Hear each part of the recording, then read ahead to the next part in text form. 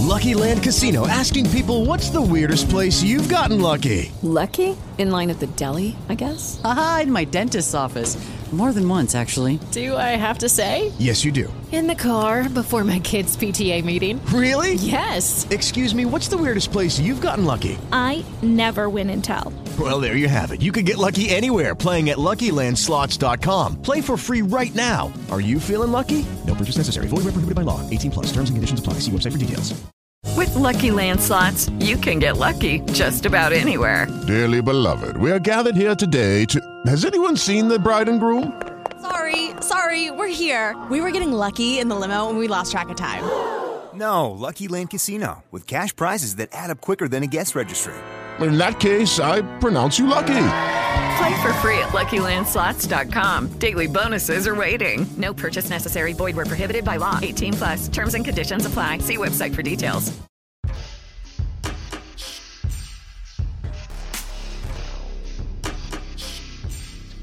What they discovered upon their arrival was almost unspeakable. We are all evil in some form or another. I'm not guilty. The dead won't bother you. It's the living you gotta worry about. If I couldn't keep them there with me whole, at least I felt that I could keep their skeletons. Hello, everyone. This is Janelle, and you're listening to the Bad Taste Crime Podcast with Vicky. We're coming in for Bummer City, USA. It really is. Before we started, we were talking about how sad this episode is going to be. Yeah, it's going to be fucked, really? You guys. Really? So we're bring your box of tears. I mean, tears, box of tears. Bring the whole box of tears. For them tears. But also, maybe some boots to go stomp on people because you're filled with rage. If this is your first time listening, I'm real sorry. Yeah, maybe you should listen to something else first and then come back. This is going to be a real heavy episode. I'm just going to say it straight out off the top. So you can listen to the news and then peace out if you want. But or you could say you might learn something. That's our main goal. Yeah. So we're going to head over to the newsroom now, I think. Yep. Okay. Let's Box go. of tears in the newsroom. Unfit to breathe, our food is unfit to eat. We sit watching our TVs while some local newscaster tells us that today we had 15 homicides and 63 violent crimes, as if that's the way it's supposed to be. We know things are bad, worse than bad. So our news this week comes from South Carolina. Oh, God. This is straight from CNN. CNN. So a 6-year-old man strangled a woman and was attempting to bury her in the backyard of their South Carolina home. But while he was in the process of burying her, he suffered a cardiac event and died. Instant karma. So police responded to the home for an unresponsive man lying in his yard. Never mind the body. His name, it was buried, but okay, they so he actually did finish it. Well, it was it sounded to me like it was a hole that was not all the way full, but the body was all the way buried. Okay. So the man was identified as Joseph McKinnon. Natural causes are what they're thinking. Yeah, all that effort that he exerted digging a fucking hole. When they looked into the pit, they found the remains of 65-year-old Patricia Dent, who also lived at the home. They are saying it does appear that she died of foul play. You don't say. Yeah. He wasn't just trying to get out of a funeral charge, right? Yeah. No. Nope. This is directly from the article, quote, an investigation led deputies to believe McKinnon attacked Dent inside their home. The release said deputies and McKinnon then bound and wrapped her in trash bags before putting her in the previously dug pit in the yard. And then, had the cardiac event and just keeled over and died. So good. So good. So fine. I guess the world evened out. And fuck you too. Yes. Is what happened. We're going to move on to Netflix and Kill, which this week is Hulu, coming at you live from Hulu. Mm-hmm. We're going to talk about Captive Audience. Okay. I have not quite watched this yet, so I know you were on it. Yeah. You were waiting. So this is a three-part documentary series that looks at the case of Steven Stainer, a case that we have talked about extensively on the show. Sure did. He was kidnapped from his home at 7 years old and then later returned to his family at the age of 14. Allegedly... No. He allegedly returned. Didn't they think it was somebody else? No. Was that a different case? That was a different case. Okay, just kidding. Just kidding. The chicken coop murderers? I don't know. Yeah. There was another case where they thought it was somebody else or it was another kid. Yeah. Anyway, so he was returned to his family at age 14 and then had to learn how to live at home again amongst this media frenzy.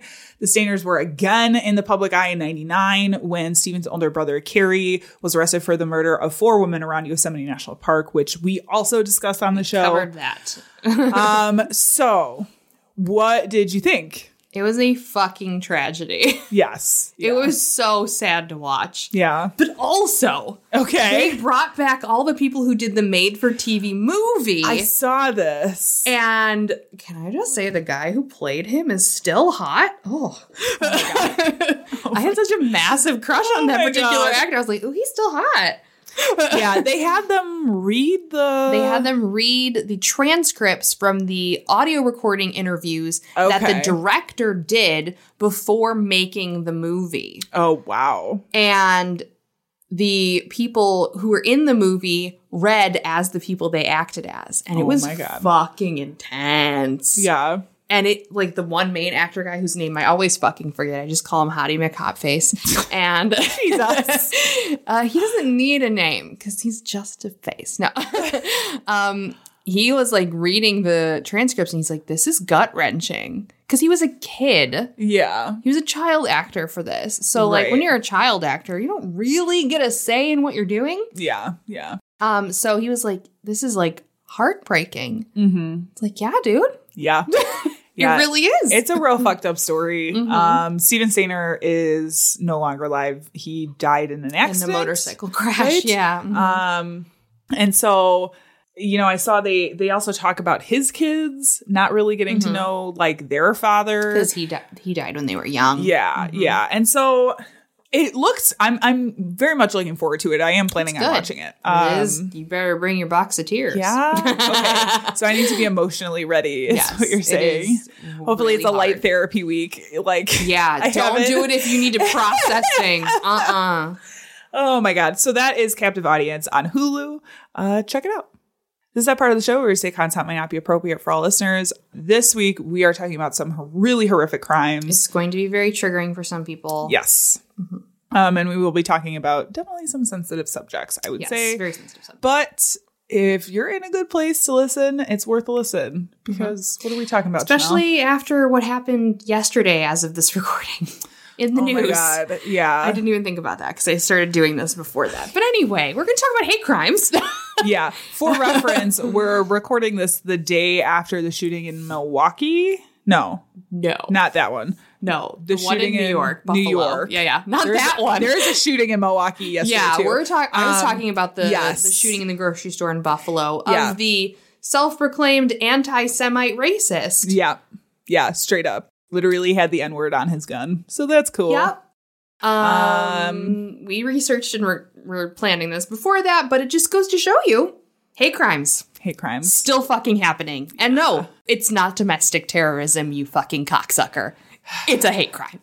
Yeah. Also terrorism. I think it's both. I mean, it is terrorizing. I think it's both. But the news uses that to de-escalate it so that it doesn't seem as serious as it is. Because it's not a hate crime unless someone's lynched, right? That's what people say. Nope. Sorry. No. Wrong. No. Mine is going to talk a little bit about what the definition of a hate crime is and how it can be interpreted. It's going to be a music-heavy episode. Okay. Something for yourself. All right. Because I first came across this case when I was young punk rock teenage Janelle. Oh, boy. We're going to see the anarchist Janelle. We are. I mean, the anarchist Janelle never left. She just morphed. She started wearing less black. The anniversary of this crime has been memorialized in punk rock circles for decades now, which is terrifying to think about. We're going to peek at a case that challenged the notions of what a hate crime was and is, and this is going to be about the murder of Brian Dennehy. So I'm going to start with a song of a band you may know. Oh? Dropkick Murphys. Oh, I do know them. And I'll tell you why this is a music-heavy episode in a moment. Okay. Enjoy. The lyrics might be hard to hear.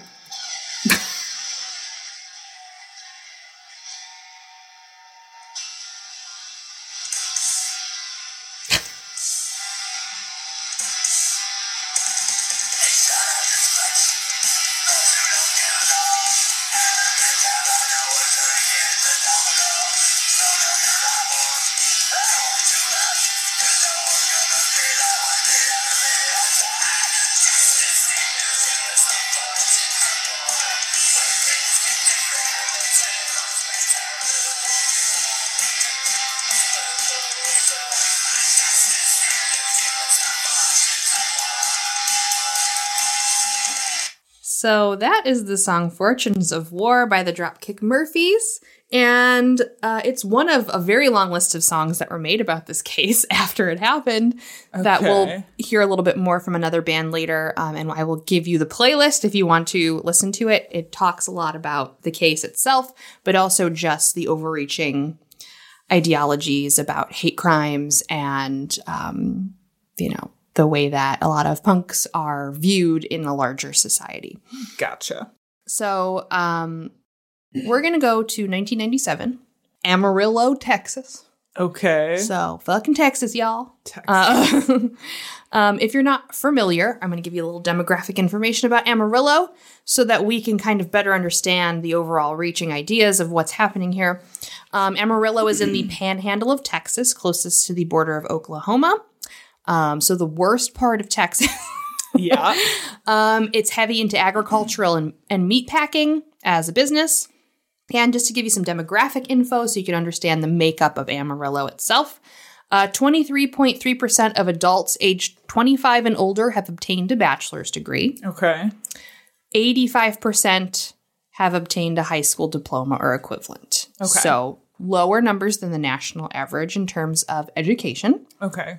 In terms of demographics for the actual area, 53.5 non-Hispanic white, 6.8 Black or African American, 0.8% American Indian, Alaskan Native, 4.1% Asian, 5% two or more races, and 33% Hispanic. So we're talking about a predominantly white population in an area that is actually usually more Hispanic than that. Yeah. So lots of whiteys. Okay. It is also nicknamed the Bomb City. This is due to the nuclear weapons assembly plant in Amarillo, Texas. Oh, good Lord. So we are walking into an area with limited educated people, very white, highly racist, extremely blue collar, and pretty much a dystopia. Oh, God. So perfect. This is terrifying. For punk music. This sounds horrible. It is. This area was full on good old boy culture. Oh, God. We are talking kids who were raised on football, who said that they're going to be football players and only pay attention to college if it's through a football scholarship. Gotcha. As in any town, you will always have those who are oppositional to this. It's a homogenous existence. You're all white people, all the same families, nothing's different. So that's going to breed outsider culture, right? Because you're going to want to push against that kind of homogeny. This town in particular had a large-ish punk population. I say that because they also lumped in metalheads and goths into this, which is pretty hilarious. It's all the same, right? They all wear black. It's fine. But it's not. It is totally not. The punk crew had quite a few young men and women who were aged 16 to 19 years old. So that was the general group of people that hung out together. Some of them were dropouts. Some of them squatted in local abandoned houses. Most of them were runaways, and a few of them were connected to band culture in the area and started bands. There would be house shows in basements and backyards, which often got busted up by cops. So, like, paralleling my existence. Yeah. Yeah. Like, so hard. One of those kids was 17-year-old Brian Deneke. He was a transplant from Kansas who grew up in Amarillo. He dropped out of high school at 16, but then went on to get his GED. Shortly after, he moved out of his parents' home and into an apartment above a club and made ends meet washing dishes at a place called the Catfish Shack. Okay. He was a singer of a punk band called the White Slave Traders. And I know, epic, right? Very punk. That's a very classic punk name. Yeah, right? We're gonna trade slaves that are white. And he hung out with all of his friends at backyard shows, drinking and having fun. He loved to skateboard, and his standard look included a mohawk that was often dyed blue or green. He had the classic collar, the leather jacket. There's an interview that I watched that they had with his brother where he brought out his jacket and showed the kid that was interviewing him his artistic abilities, and it was sweet and sad at the very same time. And also very reminiscent of the jacket that I made when I was 16 in high school. You literally described the exact image I had in my head of what this guy looked like, for real. He looked like every person I dated from 17 to 18. Yeah. I know who that was. Well, not every person, but half the people I dated. Yeah. And then I was like, I need to stop having a type. And then I just dated all these randos. So he was kind of self-sufficient. He was very classic punk rock, but he was also an artist. He actually participated in the art installation called Dynamite Museum. This project was funded by Stanley Marshall III, who was the owner and the artist of the Cadillac Ranch. So if you're very familiar with the spray-painted Cadillacs, yes. That was that guy. Also, might do an episode on that guy sometime because he's a fucking pedophile. Yeah. So, but the Dynamite Museum, it was a project that sought to blow up the idea of what a museum is by taking Dynamite City, Bomb City. Oh, God. So they were taking these road signs, painting them, and placing them all over Amarillo, Texas, where it forced you to go into all of these different locations to view the art. So not having it centralized, not being in a very standard kind of cool. sanitized white existence of a museum. It's really, it's something that I really enjoy and have done a lot of research on about taking art out of the sanitized kind of rich world of museums and galleries. So it's still up and you can view it. So if you do ever go to Amarillo, Texas, there's some outside of Amarillo too. Yeah. If you're passing through, check it out. It's really cool. Nice. So Brian and his brother were two of the artists in the collective who painted and installed them. Like I said, they're all over the place. There's a really cool picture of a bunch of them in Amarillo where they're one after the other in a row. So it's really interesting. The Southwest art installation scene was really, really wild at the time, and I enjoy it. There's so many weird fucking things to see in Texas, Arizona, and New Mexico. Yeah. So they were just, wild punk kiddos creating chaos and art, very near and dear to my heart. It was also after this time when he began assisting runaway teens by providing them with food and letting them know where there was abandoned places that they could take over because of the kind of squatter laws that were happening in Texas. If you took over a house and squatted in there, they couldn't technically kick you out. Yeah. So he was kind of helping them skirt the law. Sure. Now, in contrast to this, we have the mass majority of people in the area who were very opposite of this. Yeah. We had the classic jocks, the football players, the preps is what they were called in a lot of the interviews that I read. Now, these kids seemed to be really clean cut and all-American, but the reality is they were doing just as bad stuff, if not worse things, than the punk kids. Surprise, surprise. Right? They too were drinking and often did this while driving. Mm-hmm. The other kids didn't have cars, so they were just drinking and skateboarding. Yeah. They too were doing drugs. In fact, some of them were dealing drugs. Yep. But the difference is that they looked normal. And they were just doing quote unquote silly kid stuff, as opposed to the punk rock kids who were quote unquote outlaw criminals.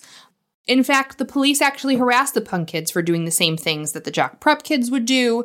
They would bust up the punk kids' parties, arrest and pass out tickets to them. But the other kids who got their parties busted up, they would just get the classic flashlight to the face, go home. Yeah. I've actually witnessed this kind of dichotomy difference happen. Oh, I'm sure. I have been to lots of punk parties that got busted up by police where you had to run for your fucking life. Got patted down by Chicago cops. It's happened.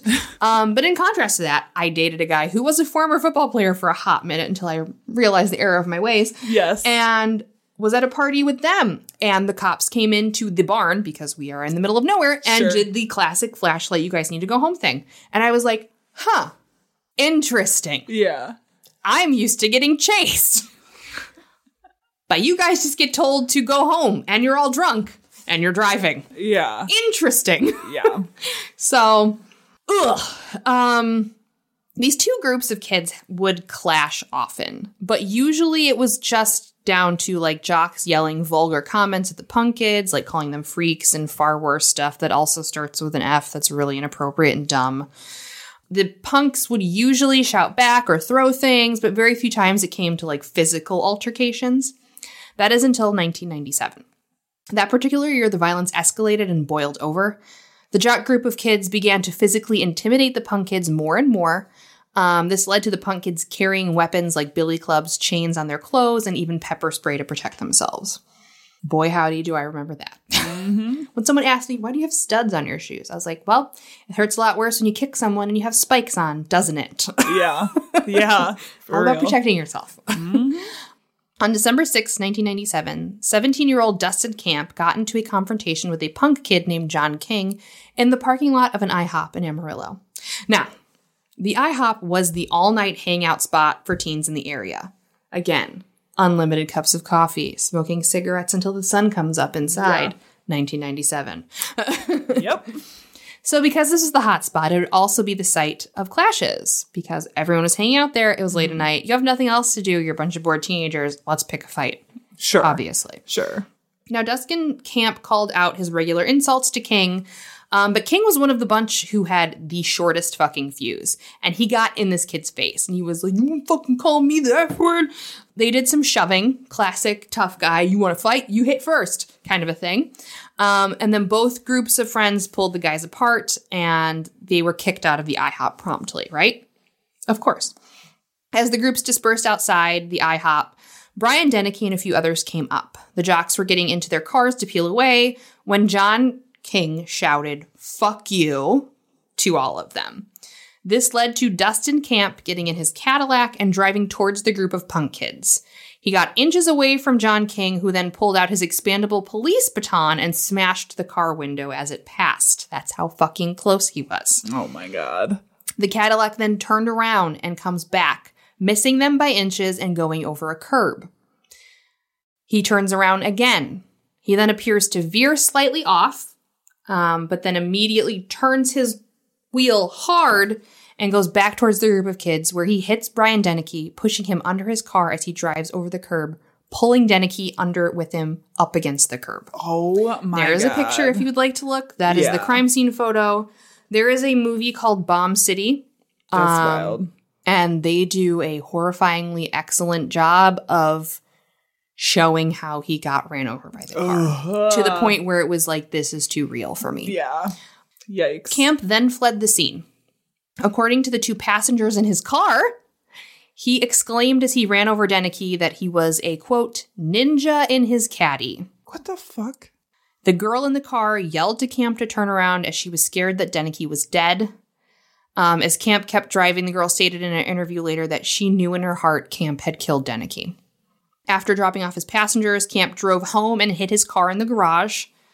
Camp then told his parents what happened, to which they replied, "Go to bed and we will figure it out in the morning." What the fuck? That's not the right reaction, guys. Always turn your children in. That's not it. Turn your children in. They're pieces of shit. Yeah.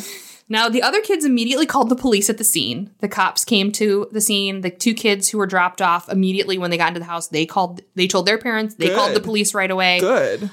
And early in the morning, the next few hours, the police did come to the Camp's house to find Camp and his vehicle. The Cadillac was later seized by police on a search warrant and examined. There were gashes and dings on its hood, as well as blood on the undercarriage. Inside the vehicle seat sat a nearly empty bottle of Crown Royal whiskey and an 18-pack of Bud Light with 13 cans gone. Jesus. So obviously he was trashed. Right. With the evidence collected and statements from many eyewitnesses taken, authorities pieced together what had transpired that night. Camp was consequently arrested and charged with first-degree murder. Camp's father would also be charged. Michael Camp was formally charged with making false statements to police, as he stated he had no idea what they were talking about when they came to get the car. What the fuck? His father was sentenced to 60 days deferred probation, and a $100 fine after a plea bargain. Okay. Not terrible. No. Camp was charged and went to trial shortly after, and this is where this entire case gets pretty fucked. The defense stated that Deneke was the aggressor in the whole affair. Okay. But witnesses obviously at the scene stated otherwise, especially since he showed up after everything had started. The defense also mentioned that a nice kid like Camp would never do such a thing, right? He's such a nice, clean-cut kid. He's a football player. They also stated how he never had a record. And he was a good kid because he was on the football team. So? I just want to tell you that I know so many football players and baseball players and basketball players who are alcoholics, drug addicts, rapists. Have fucking anger management issues. Yeah. Like, just literally. overall fuckboys. Like, also, there comes a point where, like, okay, so when you're talking about the legal aspect of things, right? Mm-hmm. There comes a point when you're talking about intent where he had the option to stop at any point in time. Like the fact that he was driving and driving and driving. 3 times. 3 passes. Yes. Like at any point, there was definitely multiple times at any point in that he could have stopped and didn't. So like that speaks a lot to intent too. Exactly. Jesus. Jesus. The defense also stated that the other kids were goons and thugs, and so they deserved what they got. Oh, that's okay. What? They were basically trying to paint it as self-defense. Okay. No. Which is fucking insane, because how can a person in a fucking car be threatened by a boy on the street who had no weapons? Yeah. Yeah. Self-defense. Fucking Texas and their self-defense. God. The witnesses in the car were also called, and they discussed Camp's remarks, even adding that he stated, "I bet he liked that," after he drove away. After he said, "I'm a ninja in my caddy." God. The jury verdict came back, and they stated that Camp had acted recklessly rather than with intent, and found Camp guilty of only voluntary manslaughter. That's kind of surprising. It is. Because I feel like intent There's a whole lot of definitely intent there. Yeah. Oh, yeah. As a result, Camp received a sentence of 10 years of probation and a fine of $10,000. That's it? That's it. Okay. Well. This created a huge rift within the community as the sentence was extremely light. When interviewed, jurors said that the kid deserved a second chance. But what about the child that he murdered? Yeah, no kidding. Now, there is somewhat of a happy ending. In this particular instance, Camp would go on to immediately violate his probation. Okay. Because I feel like at that point, he's like, I'm invincible. Like, they cannot. Mm-hmm. Yeah. I got off easy. I can do whatever I want. On June 16th, 2001, he was charged with underage drinking, evading arrest, leaving a residence past court-appointed curfew. Okay. Hitting all the marks. Yeah. And in September, he was sentenced to 8 years in jail for violating that probation. Camp wound up serving only 5 years and was released in 2006 with parole. This parole was set to expire in 2009, for which I found no additional updates or information on him. Okay. So I'm assuming that he didn't go on to murder more people or violate. That's good, I guess. In 1999 and during the early 2000s, the case was the subject of multiple shows and documentaries such as Dateline NBC, 2020, to name a few. In 2001, the case was brought up by Marilyn Manson at the Disinfo conference while addressing the issues of causes of youth violence. If you're not familiar, this is also when Columbine was happening. And they threw both of these events together in a discussion. Oh my God. Also, because the guys who were at Columbine also had a thing against the jocks and were also persecuted. Yeah. I mean, also Marilyn Manson is a rapist. Yeah, he's probably. But I'm just he's saying, big time problematic. He talked quite a bit about this case, and he's like, it has nothing to do with the kids' reactions and everything to do with what caused those reactions. Yeah, sure. Anyway, the conflict between the jocks and the punks in the city had also been compared to widespread social divisions in the Columbine High School. Academic articles had mentioned Brian's case briefly while arguing to expand the definition of bias crimes beyond religion, sexuality, and racial groupings. So this is where we talk about why they were trying to pull it into hate crime.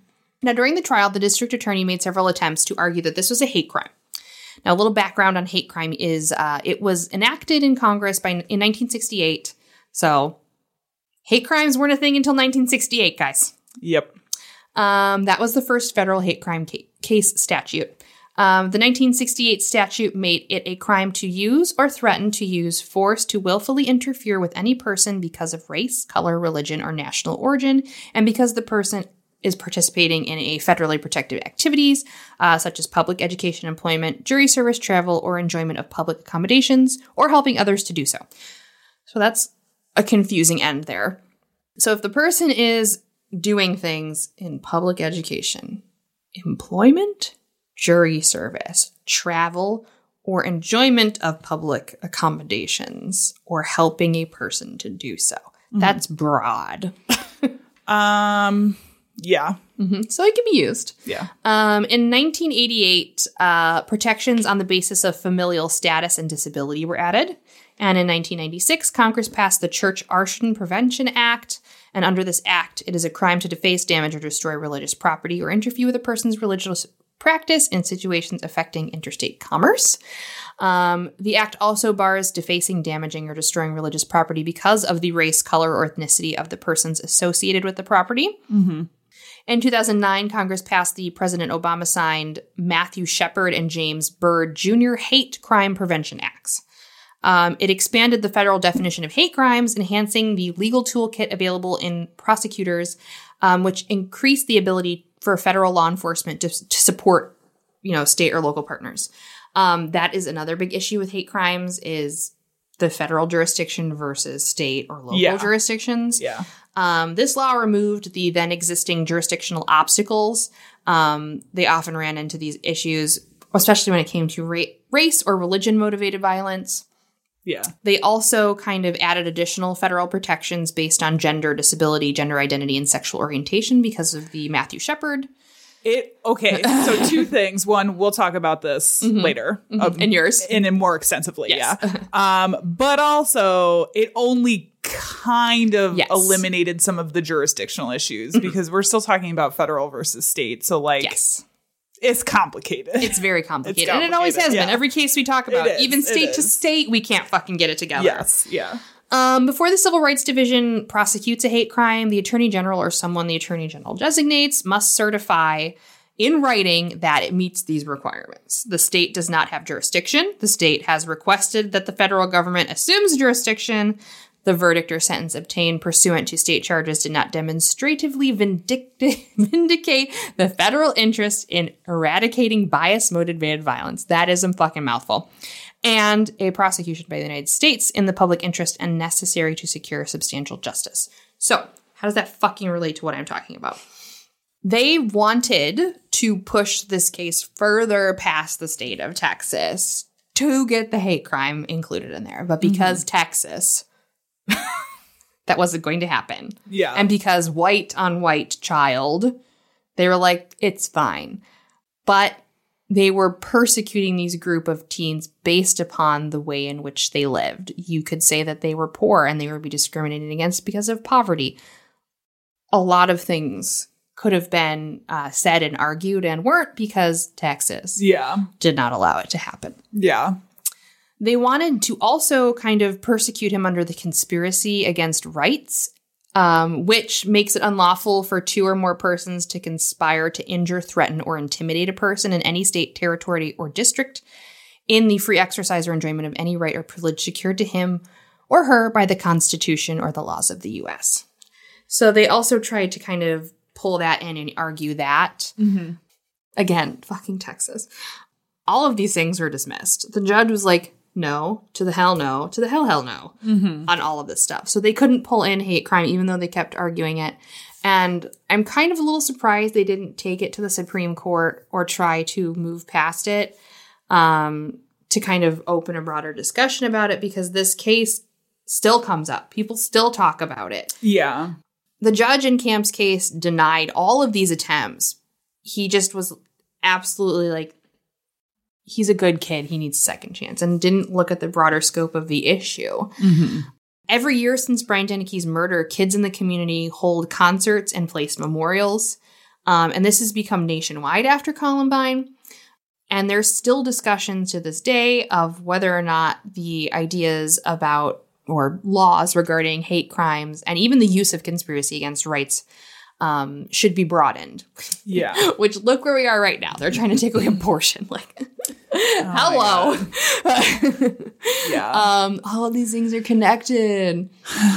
But there's me want to throw up. Oh, yeah. Sorry, keep going. No, it's fine. We're going to end with some music to soothe your soul or increase your rage. Several prominent punk bands made songs about this incident and the hostility towards people who are different. I want to end with the song from Total Chaos, just so you can hear some lyrics. They do pull in the news reports in the intro of the song, so that'll give you another idea of how this case was being played out in the news media and the effects that it had on it and the outcome. And like I said, we'll put up a song list if you want to hear it further, but there are a lot of these songs and bands who go into detail about the laws and the crime and the overall charged feelings about what's happening in a lot of these small towns, where it's okay for someone to get murdered because they look like they're a bad person. Mm-hmm. So we're going to play the Total Chaos song. It's called A Punk Killed Murdered. Brian Dennehy was run over and killed by 16-year-old Dustin. Brian Dennehy dressed like a punk rocker. He wore a spiked dog collar and had a mohawk haircut. Dustin was the captain of the high school football team. The killing occurred during a fight between the punks and a group called the Preps, which included the children of some of Amarillo's wealthiest citizens. Last summer, after a week-long trial, Dustin was convicted of manslaughter, but instead of going to prison, put on probation and allowed to go free. Free. Sorry, it does that for a long time, so I'm going to skip over it. It goes, like, for 5 minutes, and I'm like, nope.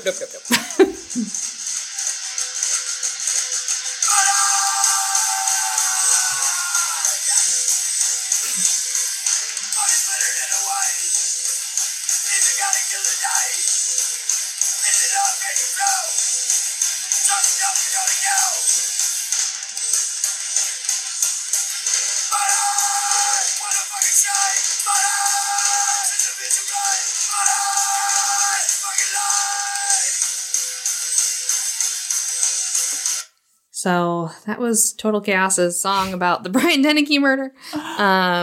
You can listen to all of that. Fantastic. There's like fucking 12 songs on this list about this in particular. And like I said, there are still bands and concerts and memorials to this particular crime because of the effects that it had on people. If you've ever watched the movie Suburbia from the 80s, which was right before this, it also depicts kids squatting in a house after they've been kicked out or moved out or left because of abuse, sexual abuse, all of these things that are happening to these kids that cause this kind of reaction to turn to this music and to turn to this like street lifestyle.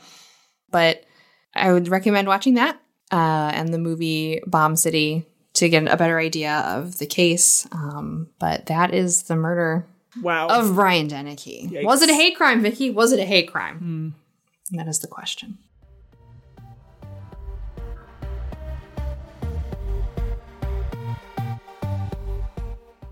It is Ryan here, and I have a question for you. What do you do when you win?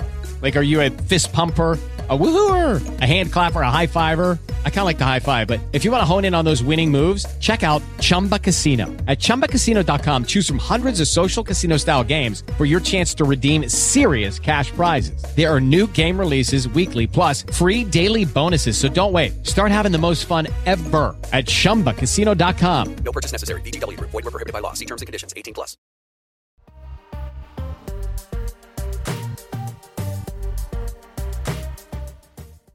So, we do not typically cover big cases, but I couldn't help myself. Yeah. I mean, when it comes to hate crimes, you know.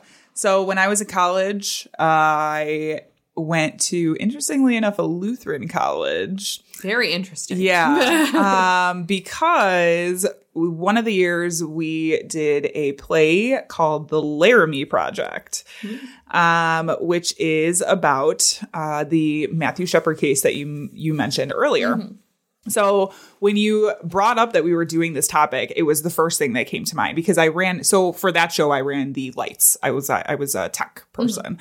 And I remember that being the first time that I really like learned about the incident because Oh, really? Yes. I remember when it happened. Because I would have been like 8 or 9 years old. Mm-hmm. You know what I mean? Like that I think I was just a little too young for that to be. I started watching the news and listening to NPR way too fucking early for a child.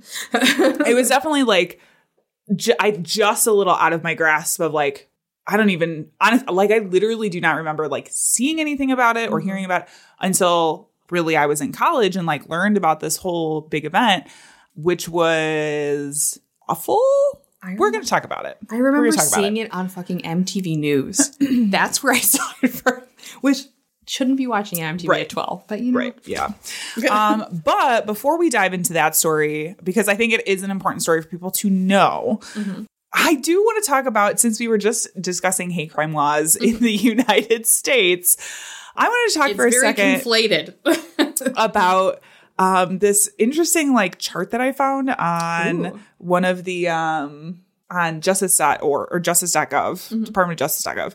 So they have this whole section in regards to hate crime laws because really now, I would say since the 90s, essentially, is when the hate crime laws kind of started gaining more steam. Weirdly enough, after the Civil Rights Act was signed in the 60s. The 60s. Anyway. So above this chart says federal laws protect against certain crimes motivated by the protected classes, right? Race, color, national origin, religion, sexual orientation, gender identity, and disability. First of all, as you pointed out, this was not always the case. It used to be race, color, national origin, and religion. That was it. And even then. However, as you also mentioned. Someone can straight up say they're an anti-Semite and they're like, nope, it's fine. Yes. As you mentioned earlier. Sorry, it's okay. The laws vary state to state, which is something I find really interesting. So I found this chart. Interesting or fucking mortifying? Both. I found this chart that was, let me see, it was updated May 9th, 2022. Oh boy, okay. I can tell you that there are 2 states in the United States that still have 0 laws regarding hate crimes. Can you tell me what those states are? Okay. If you think real long and hard about it, you could probably guess, but I'm curious. I'm going to say Florida? No. Damn. Mississippi? No. Texas? No. Is it the South? Yes. Okay. It's the South. Yeah. Kind of. Okay. So it's South Carolina. Okay. That's a little surprising. And Wyoming. Wyoming. Which will be even more, we'll talk a little bit more in depth about that later. There are some states who only have, like Arkansas, I found really interesting. They have a hate crime law pertaining to one thing, and that is religion. Not surprised. I just finished a class where we had to research Confederate monuments in states. Arkansas and Texas were real big problems. Yeah. So also South Carolina. I'm happy to say that Illinois has generally pretty strong hate crime laws, except for gender identity. But I'll also say like gender identity is a relatively newer thing, and it does take a long time to get that. I wish it wasn't that way, but like it does. So we're not too bad when it comes to that in terms of state laws. There are lots of Arkansas, places. just one. Texas. Okay, let me look at Texas. Florida. Here. I just got a magnificent shirt that says "Say Gay" on it. Texas has all but gender identity, and Florida. Let's look. Has all but gender identity and gender, sex. Yeah. Cool. They're the ones who are saying don't say gay. So are you fucking surprised? And I'm sure that'll change within the next couple of months because primaries. Yeah. But also they're realizing it doesn't mean the things they thought it means. Like, which is also hilarious. We could get on top. We're going to save that conversation for another time. Don't understand the youths is what we'll call it. Yes. So my point being is it's not consistent across all states. Federal laws really only apply when it crosses state borders. But I did want to talk about the Matthew Shepard case because it is such a turning point, It's a really. landmark case. Yeah. And it had such a big effect on the hate crime laws in the country. Mm-hmm. So. And if you're thinking about it, this is coming right on the heels of all of the AIDS problems, too. Yes. So it's just like one thing after another. Yeah. Yeah. It really was like this time in history where things culminated like in such a way that it was almost like the perfect environment for legislation like that to be brought up. We'll get to that. Yes, we're getting too excited. Okay. So Matthew Shepard was born in 1976 to Judy and Dennis Shepard. He was the older of two children, but had a very close relationship with his younger brother, Logan. Shepard's childhood was relatively happy. They do kind of talk about some teasing because he was like kind of a small kid, like, and wasn't super athletic. So, he got picked on a little bit for that, but it didn't seem like it was anything when he was young, like too standard too kind bad. of kid Yes. bullying. Yeah. Shepard was described as a friendly kid who took an early interest in politics. Dennis Shepard, his dad, was employed by Saudi Aramco as an oil rig inspector. And so while he was able to attend high school in Casper, his junior year, he actually went to the American school in Switzerland because there wasn't like an American high school in Saudi Arabia. So he went to... What a fun time. Switzerland? Right? Yeah. So he went to the school in Switzerland and then returned to the U.S. to attend the University of Wyoming at Laramie to study foreign relations, languages, and political science. And his parents stayed back in Saudi Arabia. They were just living there. In 2018, Judy and Dennis Shepard did an interview with ABC News in which they described their son's future plans. Quote, his goal was to work for the State Department to try to bring the same privileges and rights he thought he had in America to other countries. Very altruistic, I think. Yeah. Also a little bit of foreshadowing. Yes. Yeah. In a very dark way. They also spoke to Dennis and Judy about Matthew's coming out. He had called his mom Judy over the phone and said, this is what the interview said, quote, he said, "Mom, I'm gay." And I said, "What took you so long to tell me?" She recalled, "Rejection was not ever an issue in our family," end qute. So I love those stories so much. I know. It's like, duh. We know. Yeah. Honey. It's fine. So it was a very accepting, loving family environment. So by the time he was in college, Shepard was living an openly gay life. There was this incident that happened while he was in Morocco on a school trip. He was gang raped and beaten by a group of men in Morocco. And when he returned after the attack, he obviously became super depressed, had suicidal ideation. He did spend some time in various mental hospitals just trying to it was a really damaging thing. And he was just starting to bounce back from that in college. So, as mentioned earlier, by the time he reached the University of Wyoming, Shepard was completely open about his sexuality. He was also involved with the university's LGBT organization. And on October 6, 1998, Shepard had attended a meeting to plan the university's LGBT Awareness Week. Shepard had suggested heading to the bar afterwards, but nobody really wanted to go out. They were just kind of that's fine. So he decided to go out anyway. And he left the campus to go to the Fireside Lounge, which was a bar in Laramie. Sitting alone with a drink at the bar, Shepard was approached by two men, Aaron McKinney and Russell Henderson. The two were also in their early 20s, about the same age as Shepard. And they worked as roofers. So these guys were kind of the laborer type. McKinney and Henderson struck up a conversation with Shepard, and the three later left the bar together. Now, according to authorities, McKinney and Henderson's testimony later said that they had offered to give Shepard a ride home under the pretense that they were also gay. At some point, I think McKinney had said, Shepard had said, "I'm way too drunk to drive. Can you give me a ride home?" Either way, all three men got into the car. Shepard was driven to a remote area east of Laramie, where he was informed that this was, in fact, a robbery. After tying Shepard to a buck rail fence, McKinney savagely beat him by punching him and pistol whipping him, causing him 19 to 21 blows with a .357 caliber Magnum, and the final blow damaging his brainstem. Henderson then tied Shepard's wrist with clothesline, and the pair robbed him of his wallet, ID, and shoes before leaving Shepard tied to the fence unconscious. McKinney and Henderson returned to Laramie with the intention of going to Shepard's apartment and continuing the robbery, but on their way there, they essentially came across this other pair of guys who police think were like vandalizing cars or something in the parking lot, and they got into this altercation with these other two people. And then the cops were called, and they tried to scatter. Police were able to stop Henderson, who was found with Shepard's ID and credit cards, as well as a pistol with a bunch of blood on it. And this was all found in his truck. Henderson was arrested, and both men were sent to the hospital to treat their head wounds. Later, both men contacted their girlfriends in an attempt to get an alibi and help disposing of the evidence. 18 hours after he was tied to the fence, Matthew Shepard was discovered by a passing cyclist who initially mistook the horribly beaten Shepard for a scarecrow. Which is what? Yeah.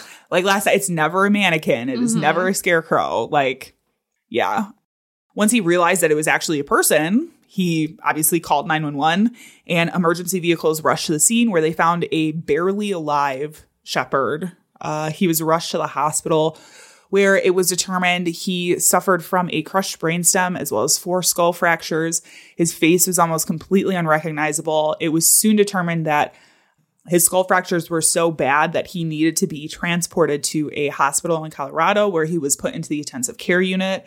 Now, Dennis and Judy Shepard were, they did get in touch with his parents, and they rushed home, but, obviously they were still in Saudi Arabia. That's not just hop in a whole ass day. Yes. Yeah. It's not an easy trip. They have to take all these flights, and it's a long trip. So they rushed home as quick as they could. And they were able to spend Matthew Shepard's final days together. He never regained consciousness, though, ultimately dying from his injuries on October 12th, 1998. Now, by this point, police had obviously made the connection to McKinney and Henderson, who were in custody awaiting. So they essentially booked them for robbery and kidnapping. But once they got the news that Shepard had passed in the hospital, immediately those charges were upgraded to murder, obviously, felony murder, and kidnapping. And now, during their police interviews, McKinney and Henderson claimed they had gone to the bathroom and agreed to lure Shepard by telling him they were gay, and that the violence started after Shepard put his hand on McKinney's knee. They both made several comments to the authorities that amounted to a homophobic motive. Now, the reaction to this crime was massive on every single side of the issue. There were obvious cries for tougher hate crime legislation. It's worth lots of protests. Yeah, it's worth reminding everyone again, Wyoming had 0 hate crime laws at the time. The federal hate crime laws did not cover gender or sexuality. So something needed to be done. At Shepard's funeral on October 16th, what I think I can easily say is the nation's most hated Christian group, the Westboro Baptist Church, showed up with anti-gay signs, including such hits as God Hates F Words, Matt in Hell, and No Special Laws for F Words. Y'all, they literally, it's... I've never supported domestic terrorism, but... too much. I will say Fred Phelps is dead now, and the church they're still out there doing their antics, but they are not having as big an impact as they did when he was alive. So anyway, the moment, it was kind of a beautiful moment, though, because they had these friends of Matthew Shepard who came to the funeral dressed as angels with these huge, PVC pipe wings to essentially block out the protesters from the funeral. It was beautiful. I remember seeing pictures of that. Yeah. And honestly, it's something that they've done later. They did the same thing at the Pulse nightclub shooting. Then they did the same thing then as like this kind of tribute to Matthew Shepard. And because it was obviously then like a fucking hate crime as well. Yeah. And people came out to fucking protest the memorials. Like, yeah. If you want to protest, like, protest is your right, but don't fucking do it at someone's funeral or a memorial. Yeah, these are the same people who were like, don't protest on our place of worship. I was just talking to my mom about this the other day. So infuriating. Anyway. This is why I believe in anarchy. Church and state can go fuck off. No kidding. So Henderson resolved his case first by taking a plea deal in 1999. In order to avoid the death sentence, Henderson pled guilty to murder and kidnapping, receiving 2 life sentences. McKinney went to trial later in the year where his defense team opted for the gay panic defense. This old chestnut. Yeah. Something that was quickly rejected by the judge. So if you're unfamiliar, gay panic is a mechanism to explain a defendant's actions, essentially blaming someone's sexual orientation for your violent reaction. I'm pretty sure when you're a kid, they teach you, like, just because someone calls you a name doesn't mean you need to react. Yeah. The sticks and stones may break your bones. Yeah. Yeah. And it really is like putting the onus on the person that you attack. Like, well, it's their fault. Yeah. They're gay. Just like they're the ones that are gay. Well, why'd she wear that? She deserves it, kind of a thing. Yeah. It's fucking disgusting. Yeah. I also want to point out that this, although it was rejected in this case by the judge as a defense, this is still like a legal defense mechanism. It's not necessarily meant to explain the whole thing, but more of like an element of a defense to prove other things, right? So I just want to point out this is still legal in most states as a defense. Fucked up stuff are still legal mechanism. Yeah. I don't know that people really use it anymore because I cannot imagine the backlash if someone tried to use gay panic as a defense now. But it's still out there. Yep. So just so everyone knows and is aware. So instead, McKinney's defense team managed to strike a deal with prosecutors for consecutive life sentences and an agreement that McKinney wouldn't speak to the media, something he did not stick to, because I will be talking about an interview that he did with the media here in a minute. Oh, yes. Do I remember?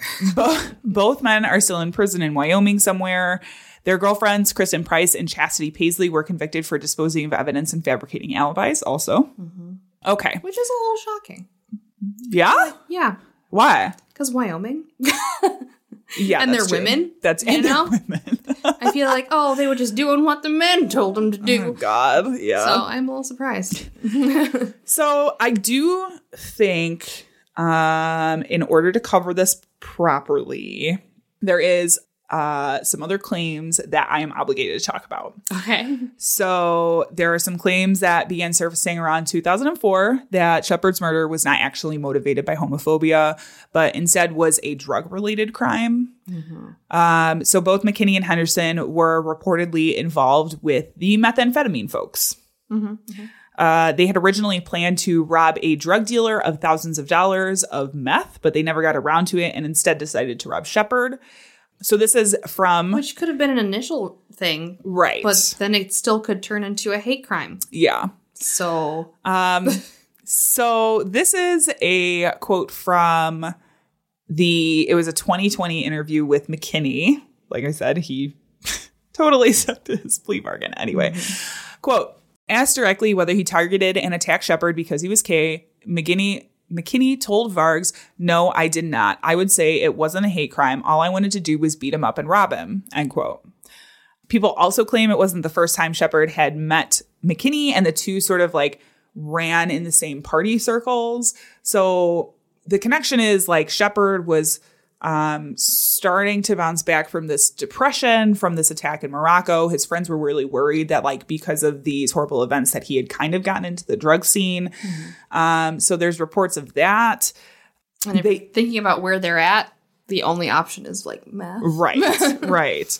I will also say in the same 2020 interview, they asked former police commander and Judy Shepard what they thought of these claims. This is what they said, quote, "I really don't think he was in an amphetamine-induced rage when this happened. I don't buy it at all," O'Malley said. "I feel comfortable in my own heart that they did what they did to Matt because they had hatred toward him for being gay," he said. Shepard's mother, Judy, also said she doesn't buy into theories that the attack was primarily driven by drugs and money rather than hatred of her son's homosexuality. "I'm just not buying into that. There were a lot of things going on that night, and hate was one of them. And they murdered my son ultimately. Anything else we found out just doesn't change the fact," she said. So, like I said, I do feel obligated to point out there are these other claims out there. If you want to dig more into like this side of things, there's a book out there called The Book of Matt: Hidden Truths About the Murder of Matt Shepard by Stephen Jimenez that like does more of a deep dive into that piece of it. I haven't read it at all, but I saw it referenced a lot as sort of a Matthew Shepard truther book. Like, interesting. There are people who are like, I don't know. So take that for what you will. Like, I don't know. I did feel obligated to include that for fairness, you know. Okay. So in the wake of Matthew Shepard's death, Judy and Dennis became advocates for the LGBTQIA plus community and created the Matthew Shepard Foundation to promote equality and dignity for all people to erase hate. There were, of course, calls for a reevaluation of federal hate crime laws.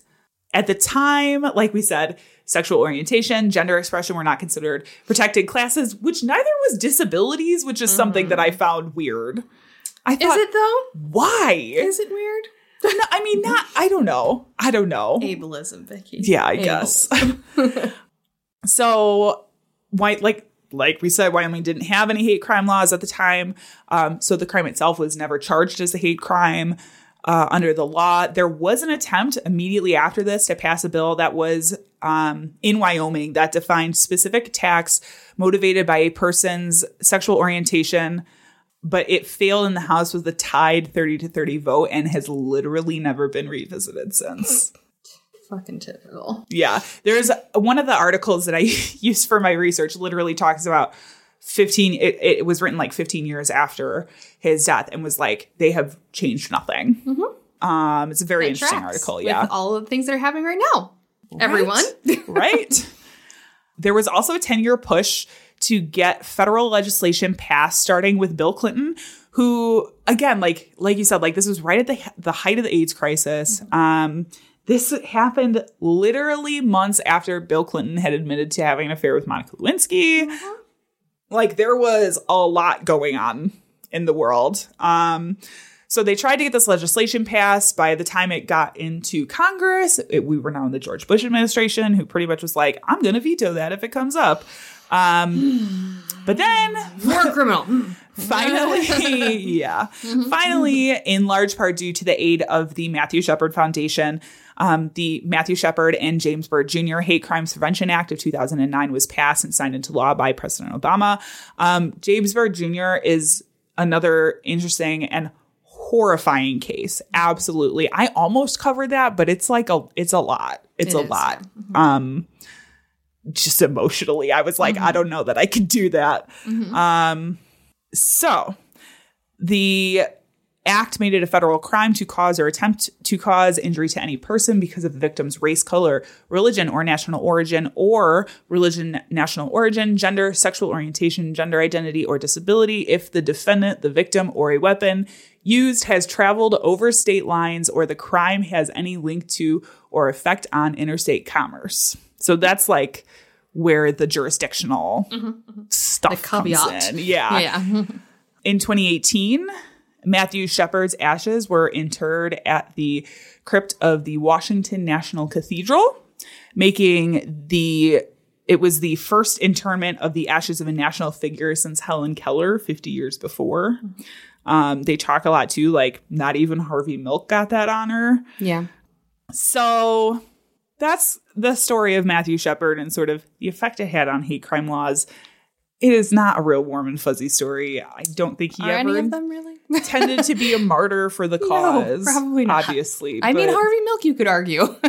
Right. But definitely not Matthew. Yeah, it's sad, but at the same time, like, it has also propelled a lot of change. Mm-hmm. I would say positive change. Mm-hmm. So just remember, like, I mean, they also still have memorials. Yes. Which, what does that tell you? Yeah. I think National Coming Out Day is the day after. It's like October 13th. So listen, if you need something a little more upbeat to listen to, maybe after this very depressing and sad episode, maybe check out this podcast. Unless they're also doing an episode about hate crimes, which then... Right. Sorry. My bad. Yeah. Hi, I'm Ellen, and I'm scared we exist in the Matrix. I'm Jaslyn, and I'm bad at ad-libbing. And you're listening to High Expectations, the promo. For our international listeners, you can appreciate our cute New Zealand accents. For our local listeners, you might bump into us in the street 3 times in the same hour. Our podcast is about pop culture, sexuality, relationships, interesting hobbies, banter, and ragging on each other. You can find us on Apple Podcasts, SoundCloud, Pocket Casts, Podcast Addict, or anywhere you might like to find podcasts. Yay, please subscribe. Goodbye. All right, Janelle, that has been our episode. Woohoo! Let's talk about some lighter times ahead. I mean, I don't know if I'm in the mental headspace for that. But no, just kidding. If you want to come and see us, you can. We have an event coming. Woohoo! We're going to Parapalooza 22. This is an event happening July 23rd. Starts at noon, goes all the way into the evening. Tickets are on Eventbrite. It's in Bridgeview, not Bridgeport. Always do that. Always mix them up. I go to both places, so it gets confusing. We will be doing a live podcast episode as well as Ghostly. You can attend the entire event, including all of the stuff for kids and adults, the music, the whole shebang for $25. Yep. You can also add on a ghost tour for an additional $25. If you're into spooky shit, like this is going to be your jam. Yes, there's so much stuff. There's so much stuff. Yeah. So come and see us, buy the tickets, and have fun. Yes. We'll be there. We'll be there. Drinking. I mean, maybe not me, but you. Go probably. For it. Yeah, probably. All right. If you enjoyed this episode, you can find more just like this at badtastepodcast.com. Where we have all of our episodes, as well as links to our merch page and to our Patreon. That's pretty much it. I think. All right. Our sound and editing is by Tiff Fullman. Our music is by Jason Zakshevsky, the Enigma. This has been the Bad Taste Crime Podcast. We'll see you in 2 weeks. Goodbye. Goodbye. Go fuck some shit up. Bye. Hillsides along the highway.